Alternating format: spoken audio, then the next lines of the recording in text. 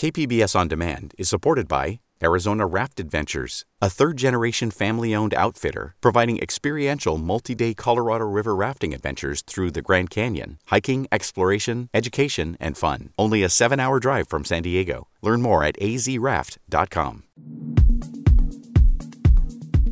Another heat wave is in stock for this weekend, and a Flex Alert has been issued. A Flex Alert is a call from power grid operators for people to conserve energy during peak usage hours. Officials who operate our state's power grid aren't forecasting any rolling blackouts, but that could change at a moment's notice.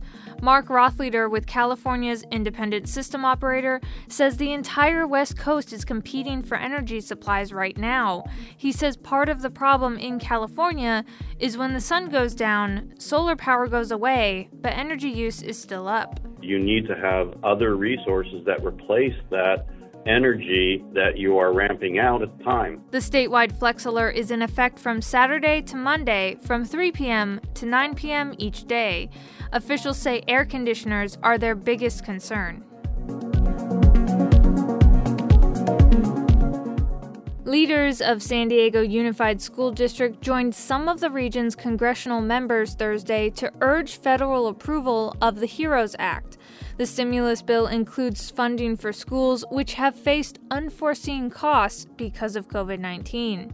San Diego Unified Superintendent Cindy Martin says reopening during the pandemic requires funds for personal protective equipment and modifications of learning spaces.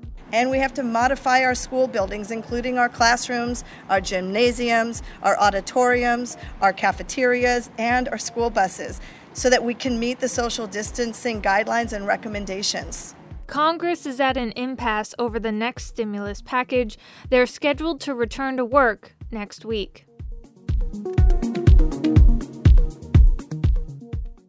The community fridge that recently popped up in North Park is now gone. We reported on it earlier this week. The fridge was set up by some young people who got the support of the owner of Hangers Cleaners to put it next to his business, and he agreed to supply power to the fridge. But the owner, Gordon Shaw, now says his landlord told him the fridge had to go or he'd be evicted. We're told the young people behind the project are now looking for someplace else to host the fridge.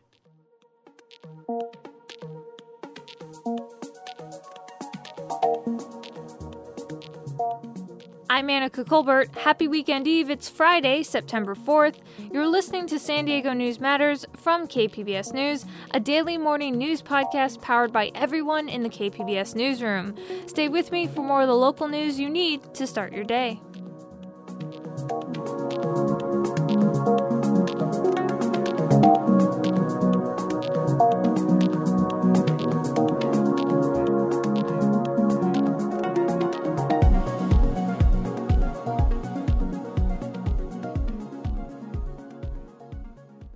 KPBS On Demand is supported by the Museum of Contemporary Art San Diego, offering visitors to the La Jolla campus special exhibitions, collection galleries, coastal vistas, seaside dining, and more. mcasd.org.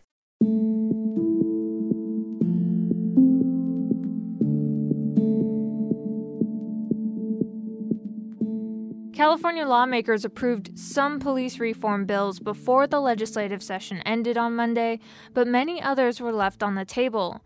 Cap Radio's Nicole Nixon looks into what happened to a few of the most high-profile bills. Senate Bill 731 would have created a process to decertify police convicted of certain crimes or charged with misconduct. Most other states have a law like that on the books. It's supposed to keep so-called bad apple cops moving from department to department. But in the chaos of the legislature's final night of the session earlier this week, it was never brought to the assembly floor for debate. Speaker Anthony Rendon told Politico that the bill didn't have the votes, but its author, Senator Stephen Bradford, says that's not completely true. We had our votes, but the speaker wouldn't know that unless he allowed us to have our day in the sun. We had identified 31 votes with 14 leaning aye. The Gardena Democrat believes the bill was a casualty of gamesmanship between the Assembly and the Senate at the end of the session. Other bills that stalled out include measures that would have opened up access to police personnel records and restrict the use of tear gas and rubber bullets during protests. Bradford says police unions opposed nearly all of those measures. Because they said, yes, we couldn't do our traditional lobbying of going in the building, but they lit phones up. They lit members' phones up. That's all I heard this past week. In an email after the session, the president of one of California's most powerful police unions said while the group supports reforming certification laws, Bradford's bill was too far-reaching. That was Cap Radio's Nicole Nixon.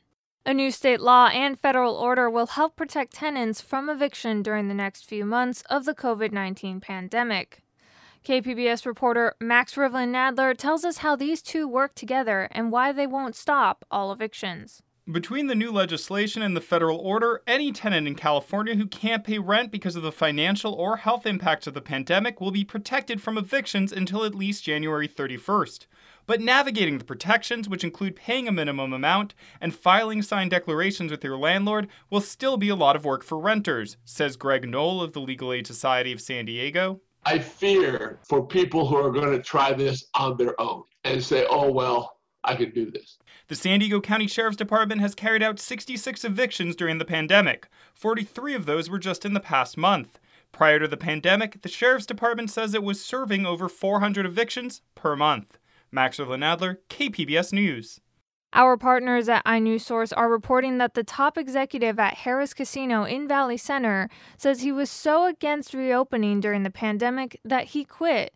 In a lawsuit filed this week against his former employer, Daryl Pellant says he felt compelled to resign when management ignored his fears that people would needlessly be exposed to COVID-19. No one for the casino would comment.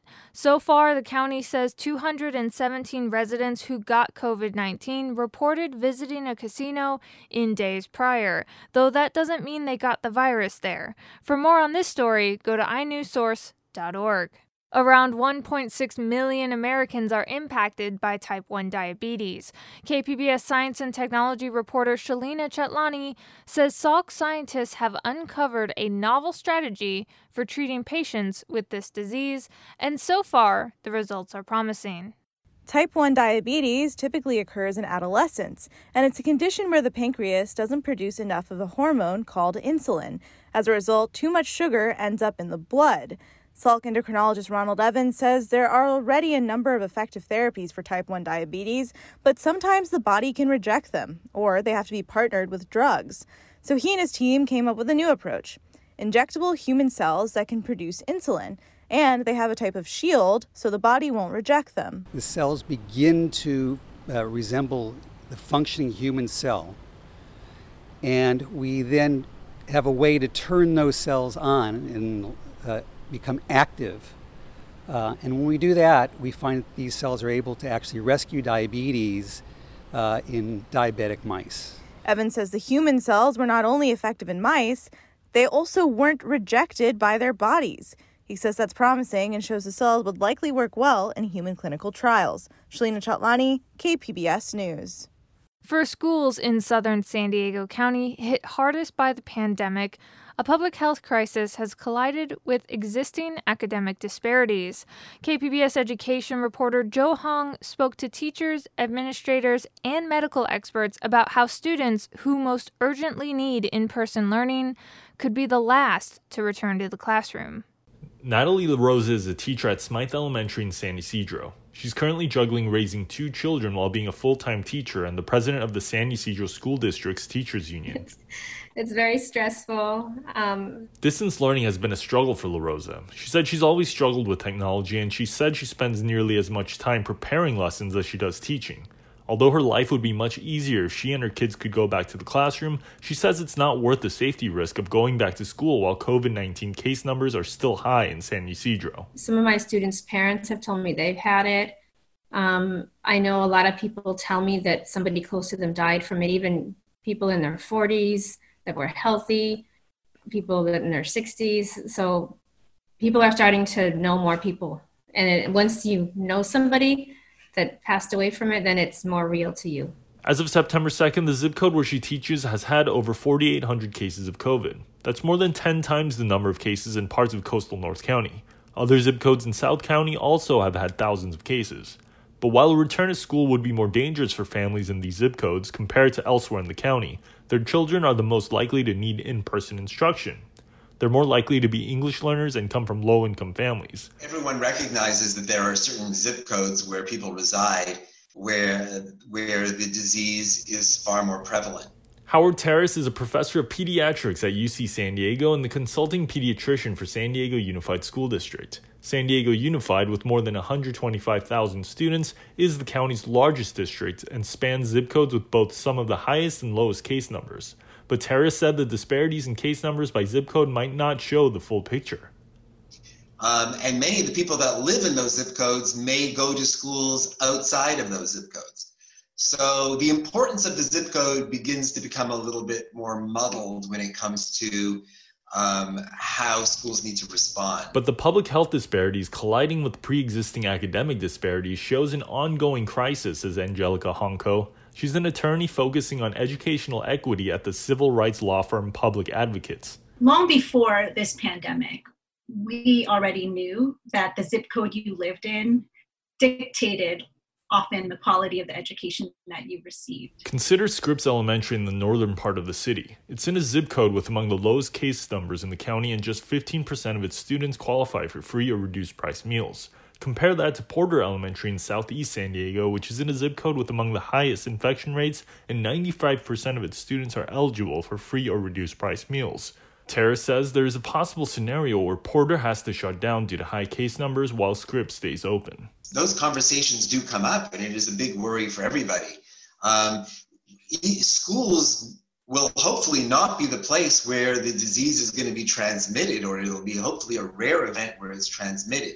Chula Vista Elementary is another district with learning disparities and a disproportionately high number of COVID cases. Educators there tried over the summer to mitigate the disparities by offering a 2-week virtual summer school session to vulnerable student groups. Matthew Tessier is an assistant superintendent in the district. We were able to engage the community and actually have cohorts of children working with teachers in a virtual setting to help mitigate that loss and accelerate the learning, actually. Experts like Honko say that the state needs to better support districts like those in the southern parts of San Diego County to battle both the public health and educational inequities. Closing the digital divide by providing devices and Wi-Fi to all students is just one example.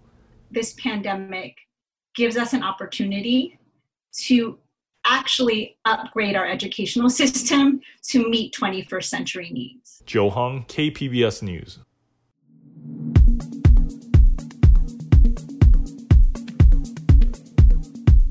And coming up on the podcast. And we have a new poll that shows that it's very close, almost dead even, and she actually has a small lead, about 3%. The race for San Diego mayor is getting tighter. We have a roundtable discussion on the latest news on the race between candidates Todd Gloria and Barbara Bry. That's up next after this break.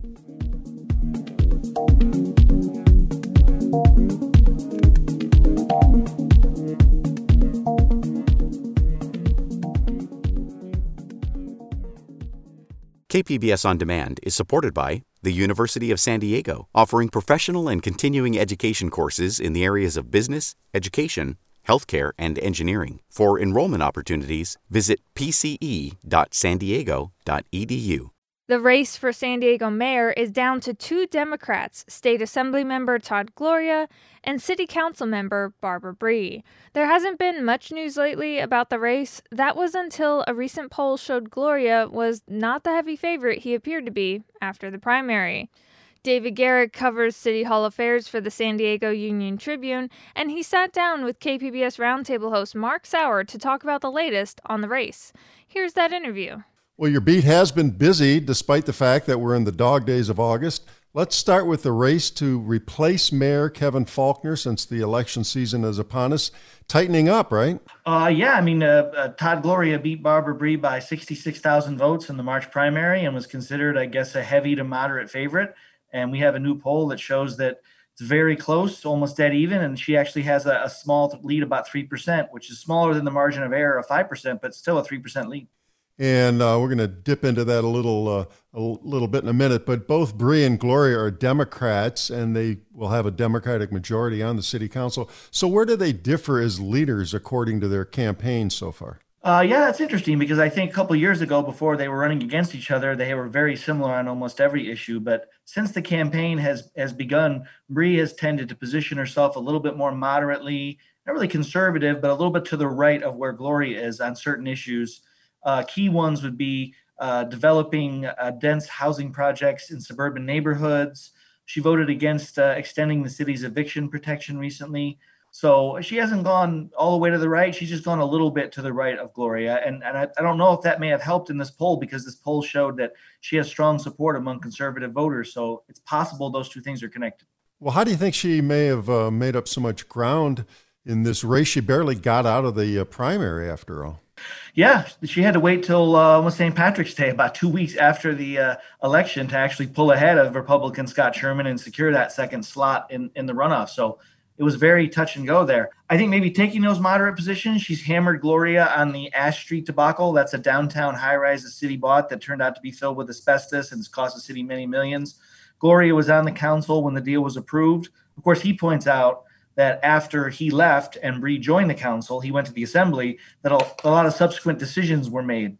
And so they both have sort of their argument trying to blame each other for that situation. And a lot of undecided voters in this poll. Who's got the most money right now, or do we know that yet? I know the reporting periods take a little time. Yeah, we don't get every daily updates, but he had the biggest war chest after the primary. He knew he was going to make the runoff, so he didn't spend everything that he had. But then between February and June 30th, she outraised him 2-1. So kind of maybe even things up. But there's something called independent expenditure committees in San Diego, and they basically are groups that support one candidate or the other. Gloria has a lot more money so far in that area. So I guess you'd say he has more resources, but neither of them is sort of like bereft of resources. They're both going to have plenty of money to spend getting their word out and promoting themselves. And of course, the pandemic's a challenge for any candidate running for any office this year. How do you see Bree and Gloria campaigning as the race heats up and we get closer to November 3rd? You know, mayoral races are citywide, so typically candidates can't go door to door the same way you can in a smaller city council election. But obviously, door to door is just not an option, and rallies aren't really an option. So it's definitely changing the way candidates are going to go about it. I've talked to some of the campaigns; a lot of them are not sure. They have different plans. Will there be, mayoral forums on Zoom where no one's in the audience? So it's going to be an interesting campaign season, and I really don't know exactly how it's going to shake out. But certainly they'll both spend money on mailers, internet ads, and in the primary, Gloria was able to afford multiple television ads. I think Bree maybe did one, I can't remember. So we'll see if maybe she does some of those as well. But Gloria, I'm sure, will do TV ads again. Well, I wanted to shift to the other big story here. The new mayor is going to take over negotiations of the big Midway District development. That was announced by Mayor Kevin Faulconer this week. Who's the developer that was chosen for this big project and why? Yeah, it's actually a combination of 4 or 5 different companies, but the two leading companies are Brookfield Properties, which is one of the most prolific builders of mixed-use housing in the nation, and then ASM Global, which is connected to AEG. They're like an entertainment corporation. They run about 300 or 400 arenas and stadiums worldwide. So they're pretty prolific, including LA Live, which has gotten quite a bit of acclaim, and then the O2 in London and the Mercedes-Benz Center in Berlin. So they have a strong track record in building and managing arenas and creating entertainment districts around them. And I think that's one of the key reasons that the city chose them. Certainly the city selection panel said that was one of the key reasons. And central to this winning proposal is a new arena to replace the old sports arena. It's been around for more than half a century. Tell us about it. It's not cheap, this arena, and is it going to maybe try to house a future NBA or NHL team? I might quibble with the word central, not to criticize, but basically what the city and the developers have said is that they have a collective goal of building a new arena. Initially, when this search started, an arena was kind of like, they were agnostic about it. Are we going to have a new arena? Are we going to have a remodeled arena? They weren't sure exactly how they were going to handle that. But public opinion showed that the local residents really wanted a new arena. And so they've shifted gears, but no one has guaranteed that there will be a new arena. They've used this very careful phrase, our collective goal. So just to be clear to your listeners, that it's not a done deal there'll be a new arena. There may be one. The price that I've heard is $300 million to $600 million, where $300 million is the more realistic one for the kind of arena we have now that hosts lacrosse and indoor soccer and hockey, like minor league hockey, those kind of things in concerts. If we wanted to get back in the business of trying to have an NBA team or an NHL team, that would be about $600 million. It would be a much larger arena with more bells and whistles and more corporate stuff. I don't know if San Diego has even inquired to the NHL or the NBA whether there's interest. So I don't know if that's even on the horizon, but that would be the cost if it was. And besides the arena, you've got plenty of housing, and we'll talk a little bit more about that. You've got a lot of retail, all sorts of other development here. How much is this all going to cost, and where's the money come from? Yeah, that's a good question. But basically, some of the elements that you're talking about actually create revenue. The proposal now is for 2,100 housing units, high-rise buildings on what's now like the parking lot of the sports arena, and basically the revenue from those will be used to pay for an arena, for public amenities, for parks, for stuff to connect the San Diego River, and they have a lot of cool elements and amenities that they're planning, and those will continue to be adjusted and shaped over time as the city works out a deal with the developer. And the question is there taxpayer subsidies? And the answer officially is no, but it's important to note that the city is basically going to give a sweetheart lease to these companies, to develop 48 acres that is owned by taxpayers. So that's not an official financial subsidy where taxpayers are paying money, but they could sell that to the highest bidder and use that money to pay for something else. So subsidy is a questionable word to use. Yeah, the devil will be in the details, and that's all going to be worked out. Now, a big housing part of this, and that all depends on a vote San Diegans are going to take in the November 3rd election, right? We got to change the zoning rules there, the height. Yes, limits. Measure E. It's a proposal to lift the city's coastal 30-foot height limit, which dates back to the early 70s, the previous ballot measure. And basically, it would lift that 30-foot height limit in just a very small targeted area. I think it's about 800 acres surrounding the sports arena. Proponents say, hey, this is not a coastal area. We're not blocking views here. Even though the sports arena is in the coastal zone, no one thinks that the sports arena is on the coast. So they have a strong argument. On the other hand, some folks feel like it's a slippery slope. And if you lift the height limit there, there's going to be a push to lift it elsewhere along the coast. And then we'll look like, Miami Beach instead of the California look where the coast is more shorter buildings. So that's concerned. And our poll showed that has a slight lead, Measure E, but there's like 40% undecided. So a lot of people aren't even aware of it yet. So it'll be interesting to see between now and the election where the support or opposition to that goes. Boy, it sure will, because it'll really change that development if it can't pencil it out and go higher with those revenue-making residential units. Yeah, if you have to build buildings of less than 30 feet in height, you just can't build enough units to pay for a new arena, I don't think. I mean, I'm not a developer, but it seems like it will be quite a challenge. Right. Boy, lots of this going forward. It's going to take some time. Any timetable at all on this development finally? Supposedly, the agreement between the city and the developer will be complete early next year. So we'll have a new mayor and a new council in place. They predicted first quarter of 2021. Being a reporter and seeing all these things, whenever they predict that, I'll just say second quarter because typically nothing finishes on time. But it looks like sometime in the first half of next year, we'll have a deal before the city council. If they prove that, then I guess construction could begin relatively quickly. But I've heard 8 to 10 years to build the whole enchilada, to build the arena, build all the housing, get everything in place. Now, maybe that's a pessimistic view. Maybe it could be 4 years. But it's not like we're going to have a new arena in 2022 or something. That seems unlikely to me. That was David Garrick of the San Diego Union Tribune speaking with KPBS Roundtable host Mark Sauer. To hear the full roundtable, you can catch it today at noon 30 on KPBS Radio or listen to the KPBS Roundtable podcast. That's it for San Diego News Matters today. Thanks for listening and have a great weekend.